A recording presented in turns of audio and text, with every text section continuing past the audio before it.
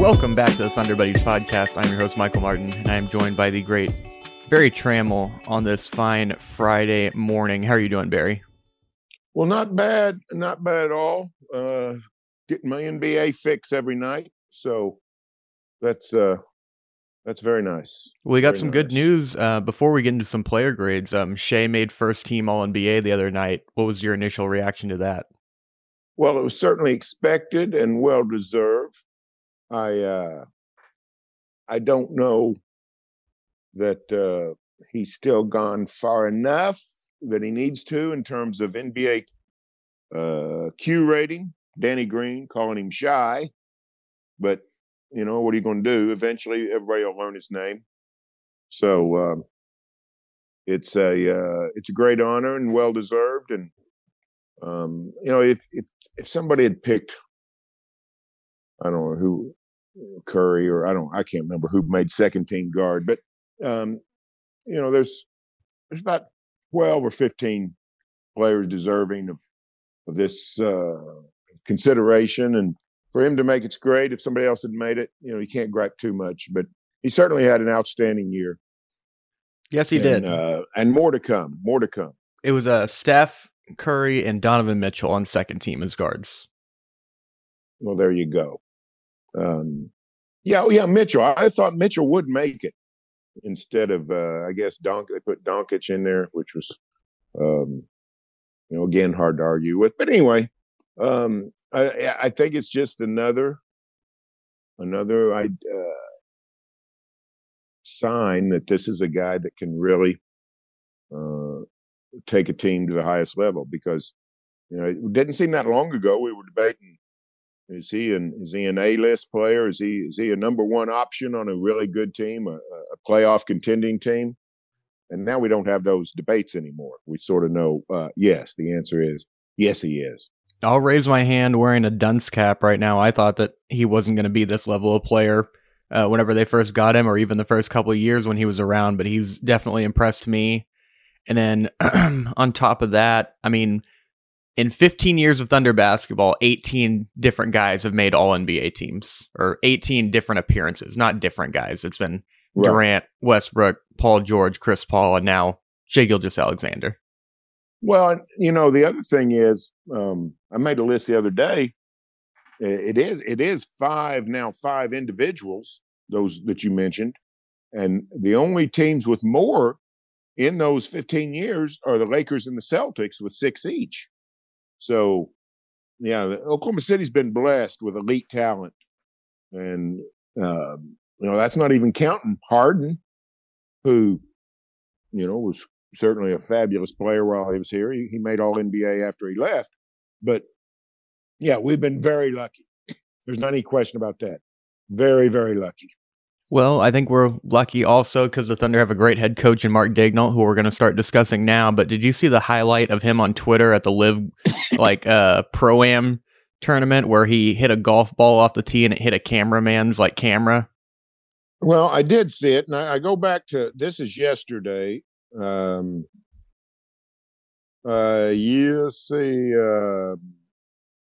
sent me an outline for this podcast, and going to opening with Mark Daigneault, and then you have about 5 points in there, and your fourth point is main points of improvement over the summer. What would you like to see him work on and add for next season? And we'll get to this in a minute. Frankly, those kind of questions for me are difficult when it comes to the coaches. Yeah. Because I really have to rock my head around it. But then Daigneault goes up to Tulsa and answers the question for me, for crying out loud. We've spent a good part of the last 2 or 3 years talking about how intelligent this guy is. But to make the decision to play in a pro-am in Tulsa with that kind of golf game is, you know, brings into the entire question of how intelligent he actually is. So, yeah, I've played in a pro-am, I think once in my life with the senior PGA, but it was not the kind of pro-am where you had a gallery. So, Mark, you're gonna have to question. You're gonna have to reassess your decision making. This is what is known as a bad.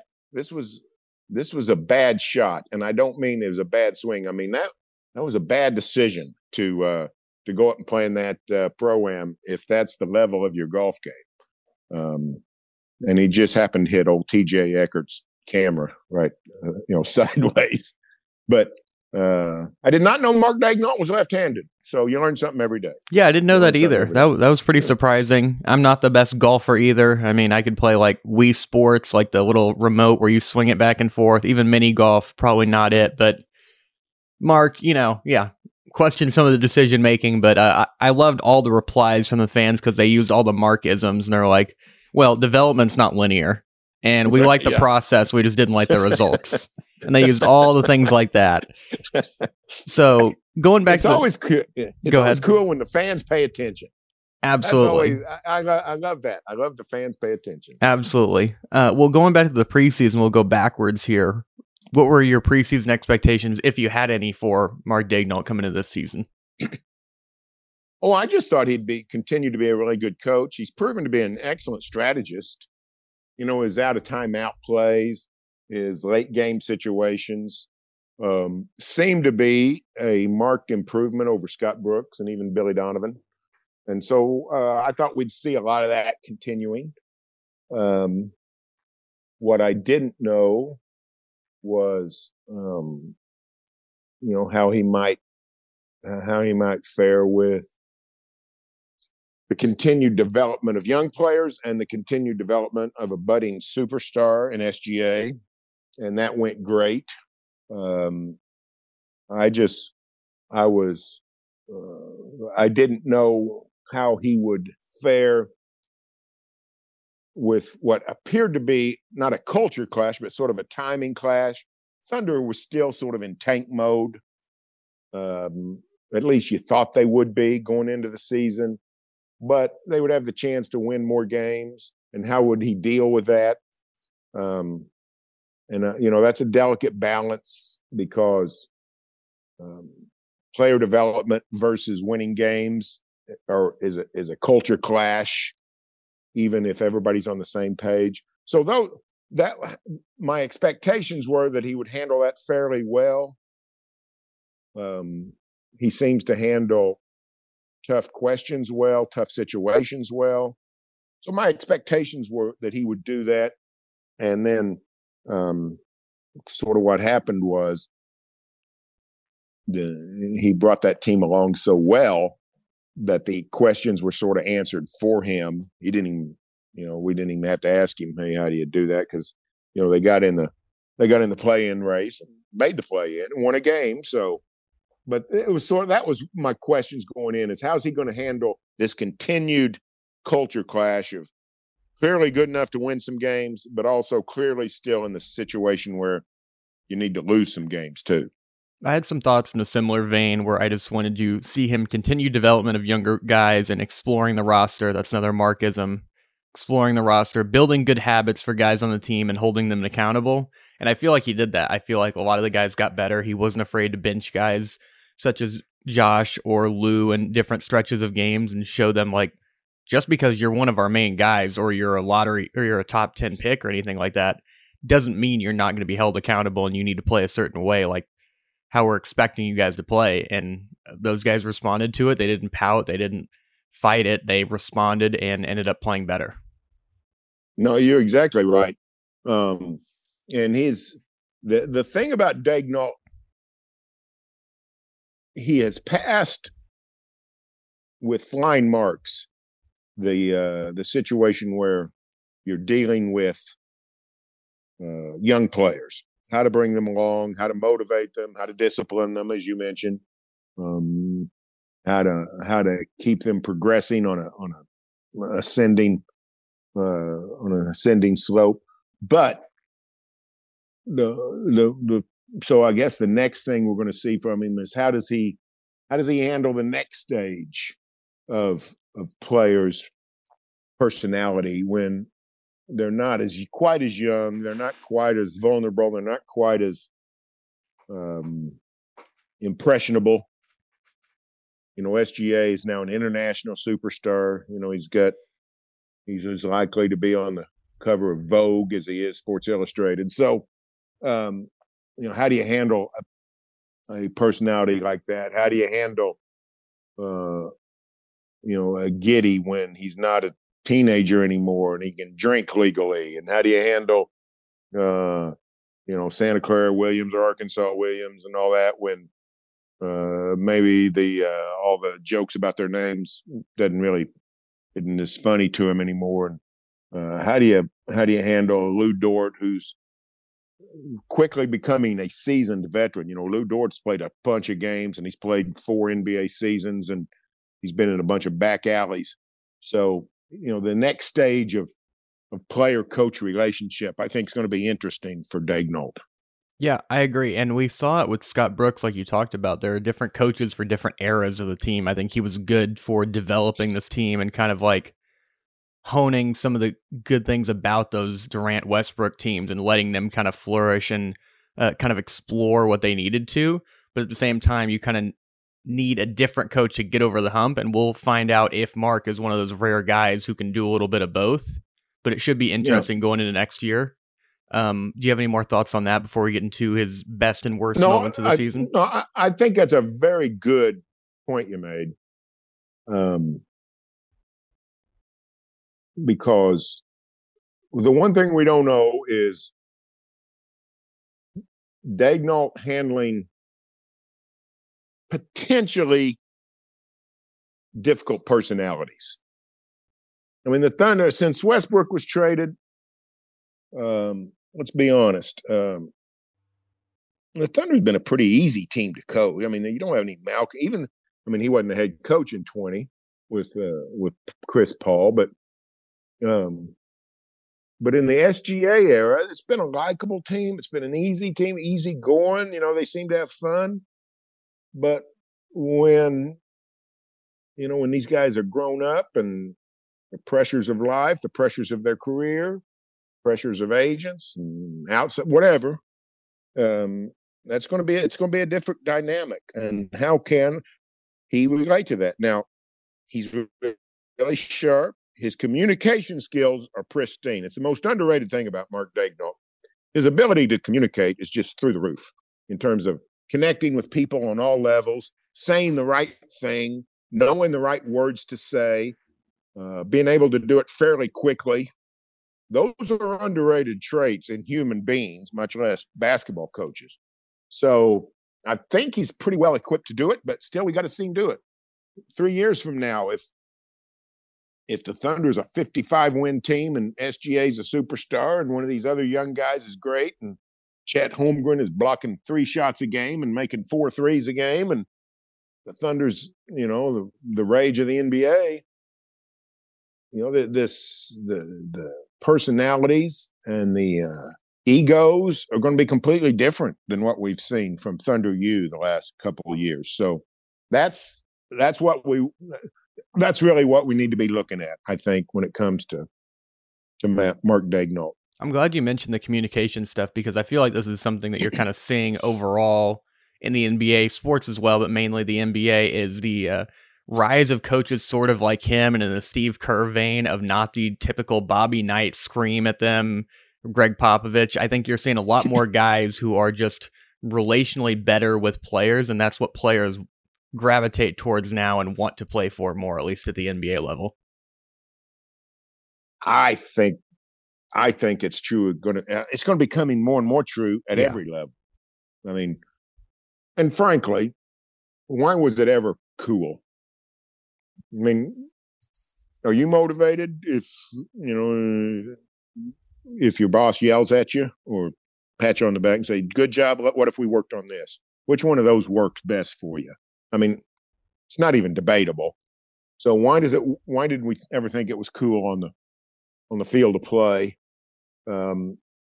High school, college, youth sports, none of that. I just think that's going to become less and less a thing.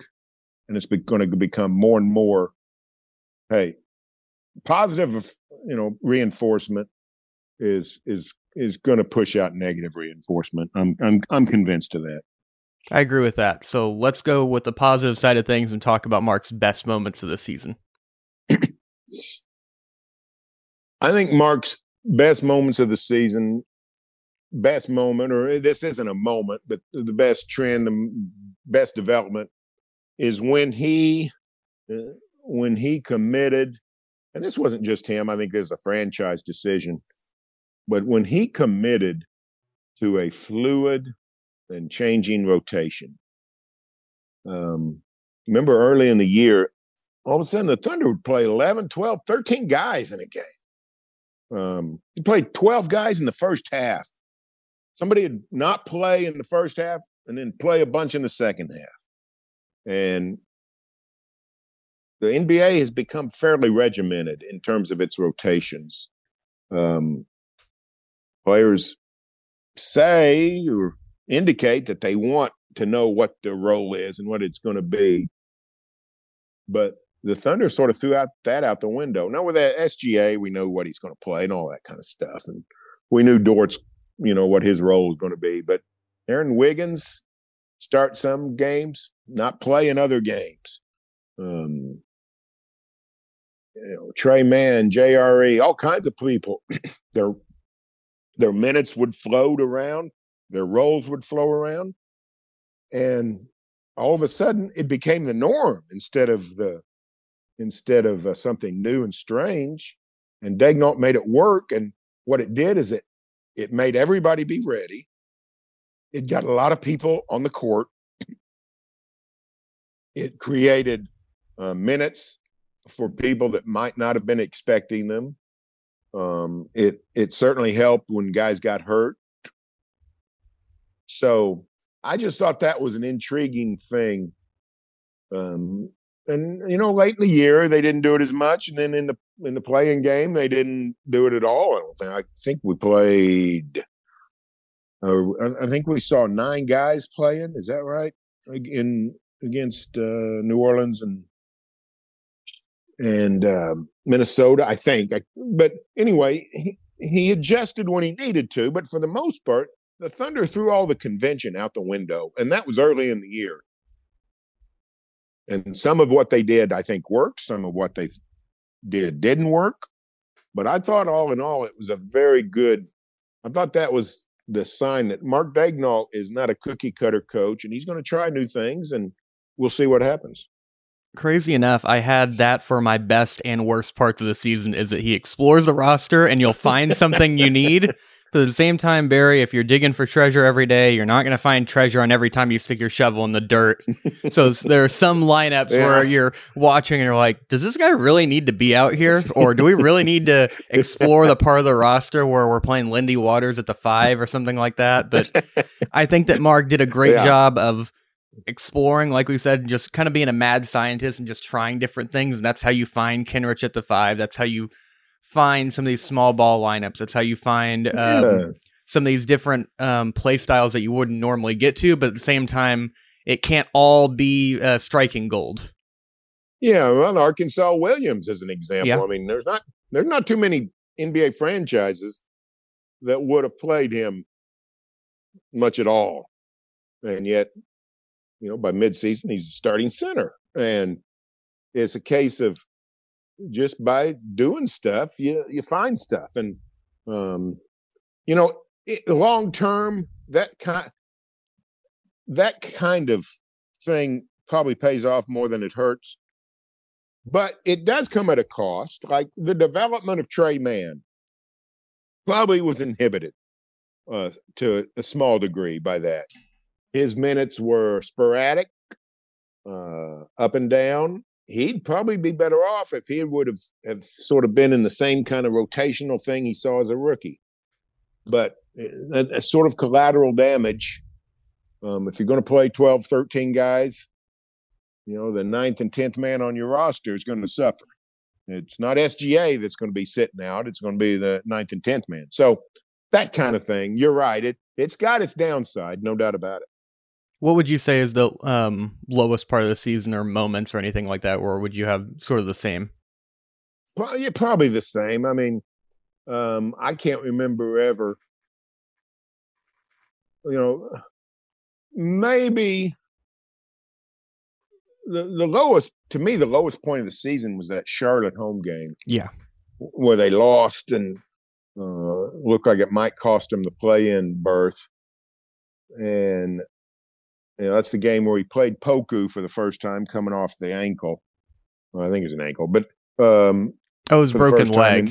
His broken leg. I think it was the first time he'd played in almost 3 months, 2.5 months. Mm-hmm. And Poku played 10 minutes. Actually didn't play bad, but that's also the game where Saric didn't play until the fourth quarter, and sort of out of desperation move, Mark put him in, and Charlotte's lead jumped from 3 to 13 in 3 minutes. And I thought, the games have sort of added a new import now that we've reached April, and you're out there still sort of screwing around. But then, but you talk to him. The problem with Daigneault is, golly, he's got an answer you can't argue with most of his answers when you ask him about it. For one thing, they were shorthanded that night. I forgot who all was hurt, but somebody had to play. You could say Saric should have played instead of Poku, but Saric did play and was terrible. So, but just, that was probably it. Probably the lowest moment was the fact that even when the games got into crunch time before down the stretch of the regular season, he was still doing experimental stuff. So that's probably the most frustrating moment. But like I said, he had a reason for it. He had a reason. Yeah, you said he had an answer for everything. I remember one of the questions I had in a post game he sat me down for was I asked him about Isaiah Joe not getting so many shots in the game. He goes, first of all, it's a 1-game sample size. I was like, okay, fair, got it, understood. That's a fair one towards me. But yeah, he's very quick with it. He's very great talking with people. It's going to be very fun seeing his improvement. Which, speaking of improvement, or actually not improvement, let's do the grades first. How would you grade Mark's season? Oh, I'd give him an A. The NBA intelligentsia certainly gave him an A. They made him the runner-up and coach of the year. About the only thing you can knock Mark for is he remains low-key and low-profile. This time last year, he was on the ballot for coach of the year, and they listed him as Mike. So he's come from far back in the pack.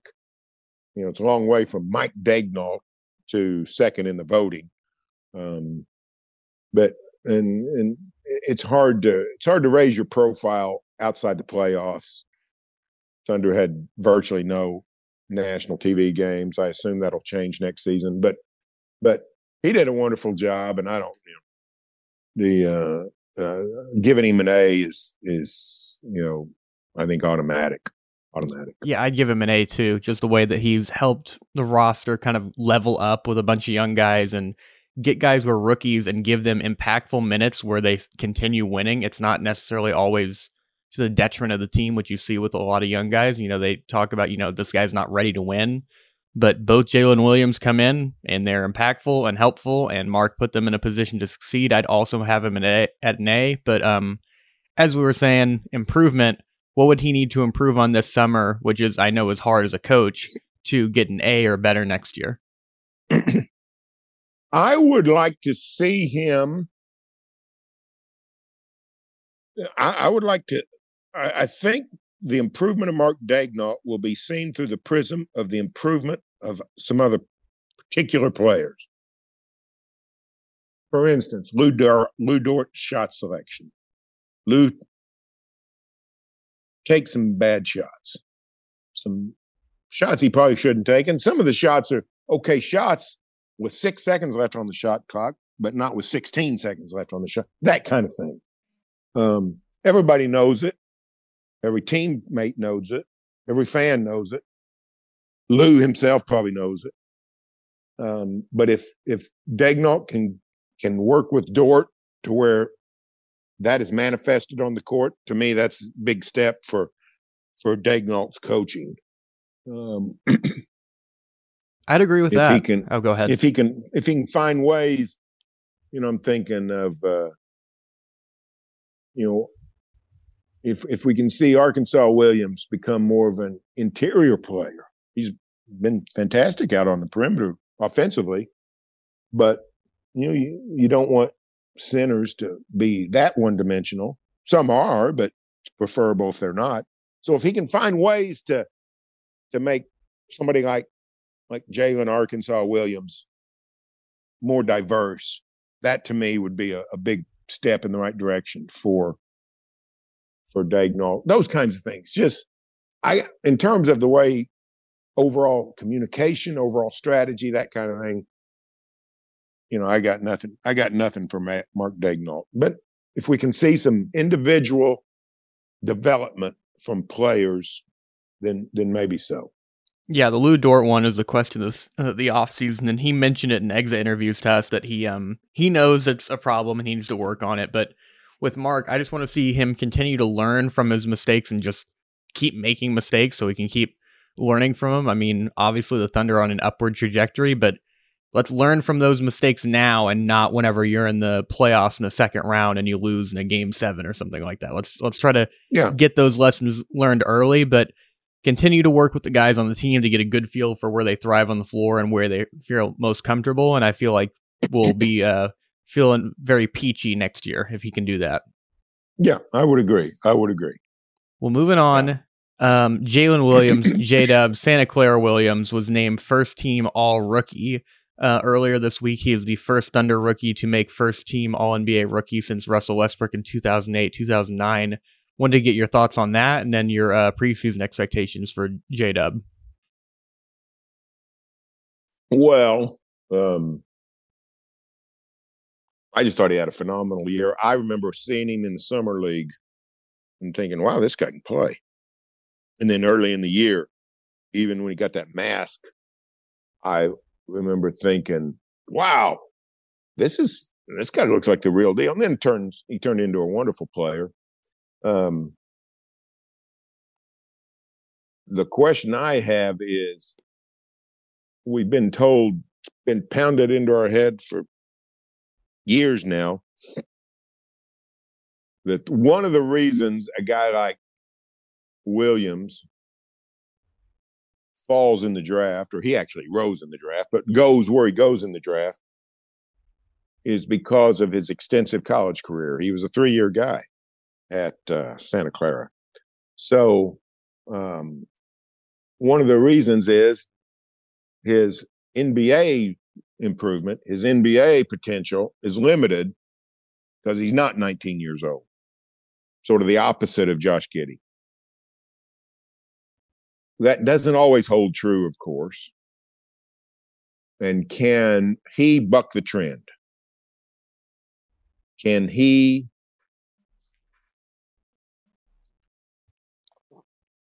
make big steps year by year? And if he does that, heck, he's going to be a star. But, I don't know what to – I'm anxious to see. Let's see. He's going to be – I think he turned 22 in the last month or so, I think, if I remember right. One of these guys did. I think it was him. Can he, at 22, make a significant step? Can he make the kind of steps Giddey made from 19 to 20? Can he make the kind of steps that SGA made year by year? And, the expectations for Santa Clara, they changed by month, really. I mean, in November, we thought, hey, this guy's pretty good. By December, we were saying, hey, this guy's really good. By January, we were having, thinking this guy's a cornerstone. And by, was his big mark. What month was his big month? I forgot. Was it? Anyway, one of those months, he was so sensational. I mean, we got him in Springfield, Mass. We got him going to the Hall of Fame. I don't think he can make that kind of consistent jump. But man, if he could just keep improving, it's going to be wild what we see out of this guy, because he's for NBA national writers to pin screeds for this guy about maybe he should be rookie of the year, maybe he should be get it ahead of Paolo Banchero. That's a remarkable That's a remarkable achievement, and so the future is very bright for Santa Clara Williams. Yeah, I just expected him to be more a 3-and-D role player who made plays on defense, but he definitely blew those expectations out of the water. The nicest thing that we've said about him all season is that he has hardly ever looked like a rookie. Like, I don't feel like he looked like a young player until the postseason. Yeah. Yeah. Here's his 15 March. In 15 games in March, he averaged 19.8 scoring, 4.5 assists, 6.1 rebounds. He shot 56.6 from the field, 46.7 from three-point range, and 87.5% from the foul line. And he was not and he was a net positive on defense. Wasn't a great defender, but he was a good defender and a versatile defender. I mean, he looked like a player the Warriors or the Celtics or somebody would say, "Hey, we're in the NBA, we're in the conference semifinals. Let's go play 30 minutes tonight." So, crying out loud, what a find, and what a player, and hopefully what a future. Like I told you, it reminds me of Andre Iguodala, some of that positional versatility where you can just throw him out there. I mean, he guarded 1 through 5 this year and played 1 through 5. He didn't necessarily guard all 5 positions at an elite level, but he was really good in that role whenever they asked him to. Man, man. You get my blood pumping when people have thrown out all kinds of guys, similarities, but Iguodala is an old favorite of mine. Every time I see him on the bench, he's been in street clothes this whole series, these playoffs. But every time I see him on the bench, I think, there's Andre Iguodala. So, if he can get in that neighborhood of player, wow, Thunder's got him a find. So let's talk about his best moments from this season. What stood out to you? I just think that stretch there in March where he became the Thunder's second best player, and just night after night answering the bell, playing at a high level, and the efficiency, for crying out loud. I mean, just he just couldn't. It didn't seem like he had off nights. It didn't seem like he ever. I mean, sometimes he'd only score 9 points or something, but it wasn't because he went 3 of 14 from the field. It's because he went 3 of 5 from the field. So just the consistency, and there in March where he was just so good. That was the best, and this growing knowledge that, hey, this guy's a real player, and the only downside is you think, how's the Thunder going to pay this guy when they got to pay these other guys? And it's a really good problem to have. Definitely a good problem to have. One of my best moments for him was just the fact, like you mentioned, his efficiency. The fact that he just, for like a stretch of the season, decided, I'm going to dunk every single shot that I have whenever I go in the lane. Yeah, it was fantastic. He led the team outside of some players who just barely played. He led the team in field goal percentage from the restricted area, 72.6% of his shots. I mean, he shot like a big man from down there. Yeah. And a big number of those shots were close. 37.7% of his shots were from 0 to 3 feet, which is a huge number. Bigger percentage than SGA shot, who drives to the basket all the time. So led the Thunder. You mentioned the dunks. He led the Thunder in dunks with 77. He's a ball playing fool, is what he is. So, there's guys that, there are rookies who don't get better. Michael Carter-Williams is Exhibit A. Tyreke Evans is another. He had some issues, but there are rookies who just sort of plateau early, and I guess it could happen here. But man, it would be nice. The odds are that it won't happen here. Most rookies get better. So I like everything I saw out of this guy. What a player. Yeah, what a player. I think a lot of this stuff is repeatable for him, but it's our job to be here a little bit nitpicky. So what are some of the lowest or worst moments from him? I'm hard pressed on that one. I liked everything I saw. I guess I could go back and find some bad games.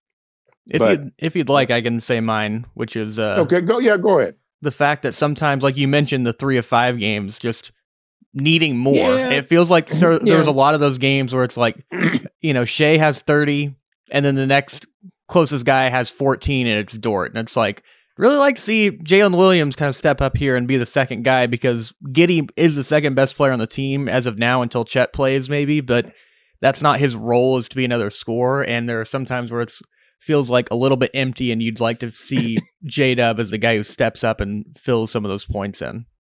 He clearly deferred a lot. Mm-hmm. He acquiesced a lot. He was not the least bit. I can't remember ever one time where he acted like, I'm going to take over this game, or this is my moment. I can't think of one of those. He literally everything came to him. That's what he was about, just letting it all come to him. But man, if he could get a little more assertive, that would be good. In the open court, he was pretty assertive. In half court, maybe not so much. But he was a good decision maker. He hardly ever took a bad shot. What a player. I wonder if the Thunder sits around thinking, man, how did this happen? We didn't see this coming at all. This kind of quick development. And, just to be, he was the player of the month, rookie of the month. The first 4 months, or 3 of the first 4 months, or whatever it was. So, and the consistency, just game after game, night after night, he was there ready to go. Yeah, in the Western Conference, and he was really great. But what grade would you give him? I feel like I'm sensing an A. I'd give him an A. I don't know if there's a avenue towards giving him anything else.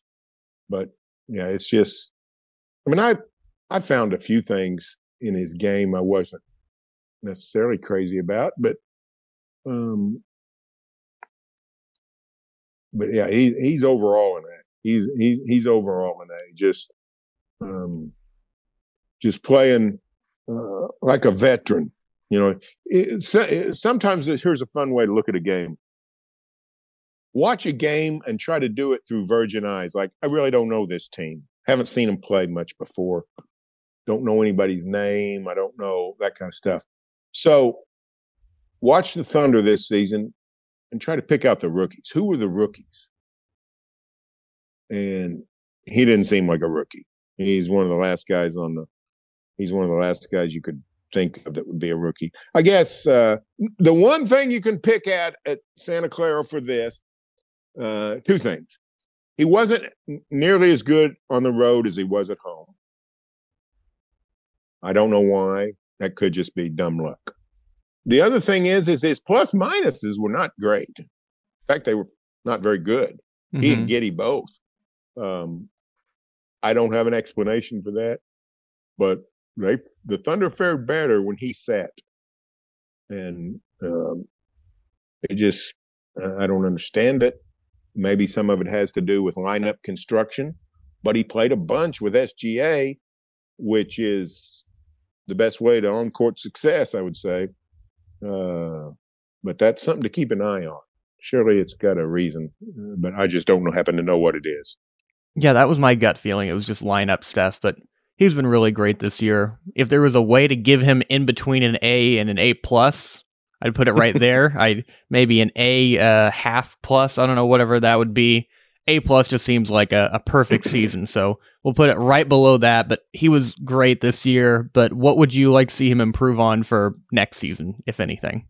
Well, if he wants to be a superstar, if he wants to be Jaylen Brown, which is one of the comparisons, he could make that 3-point shot even better. What did he finish? I think 36%, which Around I think there. that's what it was. I'll find so it. if that's what he is as a rookie, it's likely to go up.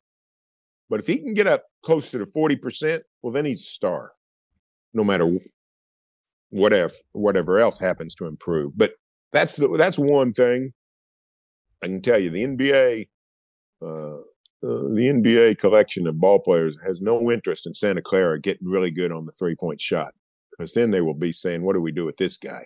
And that's sort of what's happened with Jalen Brown is, people don't know what to do with the guy now that he can, make a 26-footer on a regular basis. So that'd be it. Improve that 3-point shot. Yeah, 36% from three is right where you were at, and I agree with that. Maybe a higher volume as well. He's only taking around 2.5 threes a game. Sometimes guys shoot better just because they're selective, so I'd like to see him vary it up just a little bit, even if it makes him go down 1 or 2% if he's shooting at a higher volume where it just makes him a little bit more dangerous. But just some light nitpicking on that, and just seeing him be more aggressive in those spots where they need him to be. Yeah. He's an increased knowledge on defense. That's going to come. But, the smarter he gets, he's already a smart player, but the smarter he gets on how to guard people, that'll help a bunch. But yeah, I'm really looking forward to seeing how this guy plays in the future. This is I don't know that I've been as excited about a Thunder rookie as I have been since Russell Westbrook. I mean, I think I'm more excited about Santa Clara Williams than I was James Harden. For good reason. Santa Clara had a better rookie year than James Harden. He was a better player as a rookie than James Harden was. So it was a big time year. I thought you were going to say I haven't been this excited about a Thunder rookie since Josh Giddey. I always like those stats where ESPN goes, this is the first time that number 1 and number 2 in college football have lost in the same weekend back since 2019. That's wow. Right. Yeah, since 2 weeks ago. Yeah, since last week. This is the first time this happened. It's like, yeah, maybe you guys hold on to that stat. I don't know how great that is, but we'll go from one Jalen Williams to another Jalen Williams out of Arkansas, Jay Will. What were some of your expectations for him? I think it's kind of hard to have any for a second-round pick. I had none. I really didn't think he would play. I thought he'd be a G leaguer all year, with possible exception of injury call-up or something. I had no idea that he might make the roster and be on the team, the whole season and that kind of thing, and be in the rotation and then start and all those things. Early in the year, I forgot he was on the team, because if you remember, he didn't play much early. Yeah, it was all blue for him early. Yeah, and when he'd play, when they put him in, I'd think, oh yeah, he's on the team. I forgot about him. So that, and you know what? He went pretty long in that role. Close to Christmas, if I remember right, maybe 2 months. I think the January 3rd game against Boston is when his shooting sort of blossomed. He started making threes, and from then on, of course, he was part of everything. But yeah, my expectations were nil. I mean, no one's had more fun with the Jalen Williams stuff than me. But when they drafted him, I thought, why would you do that? But I mean, it's just a guy. I mean, I watched him he played OU when he was last year at Arkansas. And I didn't even notice him. I didn't even remember him, 4 months later, 5 months later at the draft. I think, did he play against OU? And I went and looked it up, and he did. And I thought, well, I don't even remember the guy. So I had no expectations.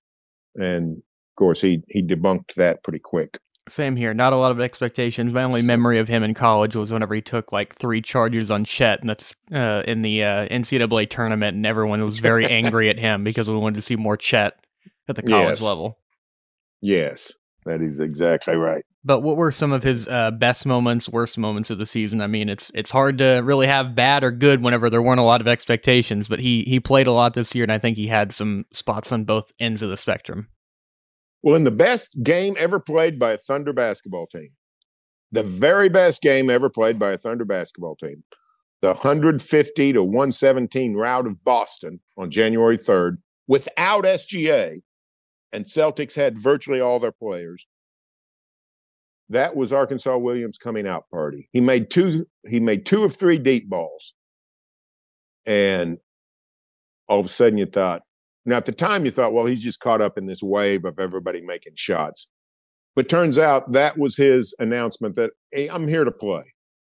And from then on, he was an integral part of the team, part of the offense, an outside threat at all times. Gave the Thunder the ability to play 5 out. And that was the best moment, is that Boston sort of a debutante, if you will, ball where they said, hey, look at this guy. And so we did, and we liked what we saw. I think that was the highlight of the season, the best moment of the season. I'd say him shooting 40% from 3 this year, just his energy, him yelling boom after every made 3, and then finally the hook shot that he made in the play-in against New Orleans. Oh, that was cool. That was cool. Yeah, that was big time. He went from 3-point specialist to Kareem Abdul-Jabbar in a quick nanosecond. But yeah, he was a fun player too, for crying out loud. He's got the world's best smile. Literally has the best smile I think I've ever seen on planet Earth. And just a find. That's all you can say about Arkansas Williams. Just a find. I don't know what they're going to do with him. I don't know what his future holds, but what a find for this season. No doubt about it. Well, you just said all those glowing things about him, and unfortunately, I'm going to ask you for his lowest points of the season right after. Oh, well, I mean, we're not going to count, I don't think. Yeah. We should. I don't think we're going to count those first 2 months where he barely played. He had some games where he didn't do much, and things got a little dicey. But for the most part, he was a guy you could really count on. So I was trying to. The low points were this: when you saw that he was getting overpowered, and you saw that, hey, then he's 6'10", whatever. What is it? 6'10", 240, but is he ever going to be big enough to patrol the paint the way Kevon Looney does, or somebody else that's not maybe as tall as you want him to be? So, no specific 1 minute or moment, but just when the times when he wouldn't get a rebound that you knew he should have sort of got, and you just wondered what his future really holds, because they went to Phoenix that one game. Here it is. They get whacked, and he's a minus 25 when he's on the floor. And you think, when the competition really increases, can he hold up? And those questions remain. He's not a settled NBA player, I don't think. He probably will be. That shooting's certainly going to give him every opportunity. But there's no assurance that he's going to be in the NBA 3 years from now. I think he will be, but I'm not sure. And it's just because the physicality could swallow him up.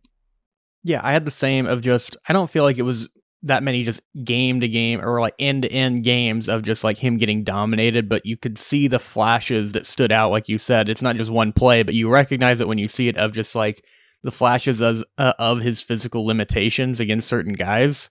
Like nobody on planet Earth is probably guarding Anthony Davis, so we can chalk that up. But the ones where you're just kind of getting bodied by just regular NBA players or above average role players are the ones where it's like, oh, this might be an issue, but he's still got a lot of time to grow into his body and add some extra strength. I mean, he's not going to get taller or longer, but he can get stronger and smarter. And we've seen other guys with similar physiques who have been able to succeed at the NBA level. So hopefully that turns around for him.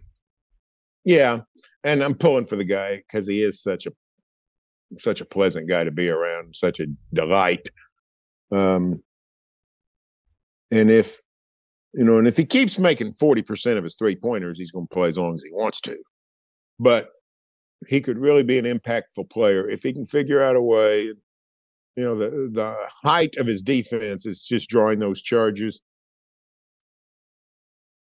The wave of NBA culture is against that continuing, because we saw 3-4 weeks ago when the playoffs started, there was a mounting criticism of the charge taker and the guy that tries to get in the way. So the rules might not always be in his favor to play that way. The rim protection might have to be rather than the lane protection, be the way to keep people away from easy baskets. So we'll have to see how that all plays out. But I sure everybody had to like what they saw this season out of Arkansas Williams. We touched around it, but last part here for him is what can we hope, or what's a grade actually? Sorry, that's the second time I've almost skipped the whole point of this is grades. I'd probably give him an A. I mean, crying out loud, there was nothing expected of the guy on a team that was nothing expected of, and the team flourished, and he was a starter. Crying out loud. So there were a lot of choppy points, a lot of things you can say that not completely favorable, but man, the totality of the product is it was an impactful player on a team that played way over its head. So I think you got to give the guy an A. I really do. I agree with that. I think this is our highest GPA average 4.0 for one of these player grade episodes. So congratulations to Mark, Jalen Williams, and Jalen Williams on making the Barry's Dean's list here. But what would you like to see him improve on for next season? The physicality, stronger. I don't think he can become one of those undersized bullies who, stand up to anybody, Bam Adebayo, Kevon Looney, whoever I'm thinking of. But if he can just get tougher in there, and we already know by tougher is the wrong word, but more physical. Taking the charges is great, but standing tough and tall when a guy's pounding you inside is even better. So that kind of thing. His rebounding needs to be better. I think he's just an okay rebounder. So just the physical toughness of the game, the physical points of the game. He's tough. He's not scared. Guys that take a bunch of charges, are tough guys, no doubt about it. But just the physicality nature of the game is really going to help if he can get better at that. Yeah, the charges, I think, sit on one side, but just some added nastiness from him on the floor, on the defensive end for sure, and just attacking matchups.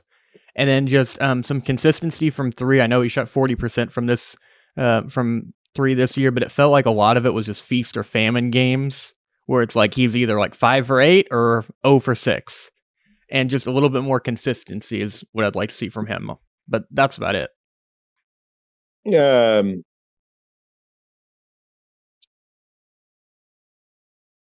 I wonder how sustainable that 3-point shot is. I worry about it.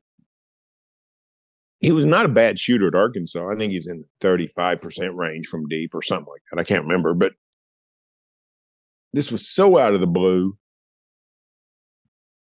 that I worry about, is there a randomness to it? And especially when people don't leave him alone so much going forward. Because like I said, if he shoots 40%, he's going to play, he may be playing 15 years from now. But that worries me because he was so out of the blue. I don't know that he's a natural born shooter. If he can continue to broaden his offensive game and keep making threes, then he's a ball playing fool.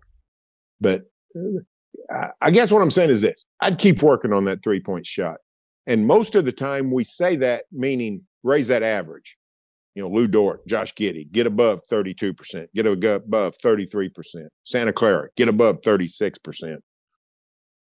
But I think I'm saying the opposite for Arkansas Williams, which is we don't need you to improve. We need you to sustain. Keep working on it so you can make sure you keep making 40% or 38% or 39%.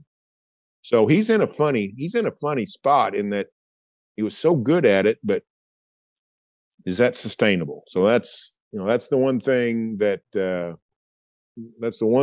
I'm sort of looking at. Just need him to hold on, and we need the rest of you guys to hold on because we have a lot of stuff to talk about this summer. But Barry, thanks for coming on with me today. Do you have anything to plug before we get out of here? No, not Thunder-wise. I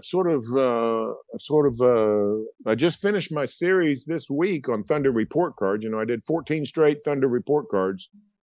Finished up with, I think it was Santa Clara on Monday. People can go back and look at my scissor tails for 2.5 weeks before that. And I've got a Thunder report card on each guy, starting with SGA, which would have been, April 19th, I think maybe is when it started, something like that. But we'll probably not have anything Thunder related until a couple of weeks. I do want to write about Arkansas Williams' smile. He's got literally the best smile I've ever seen. And he told us some good stuff there. I think you were there too when he talked about it at the exit interviews, about where he got it from and why he does it and all that. And of course, he's just beaming while he's telling the story. So that's the one thing to look forward to is I'm going to write about that killer smile coming up soon.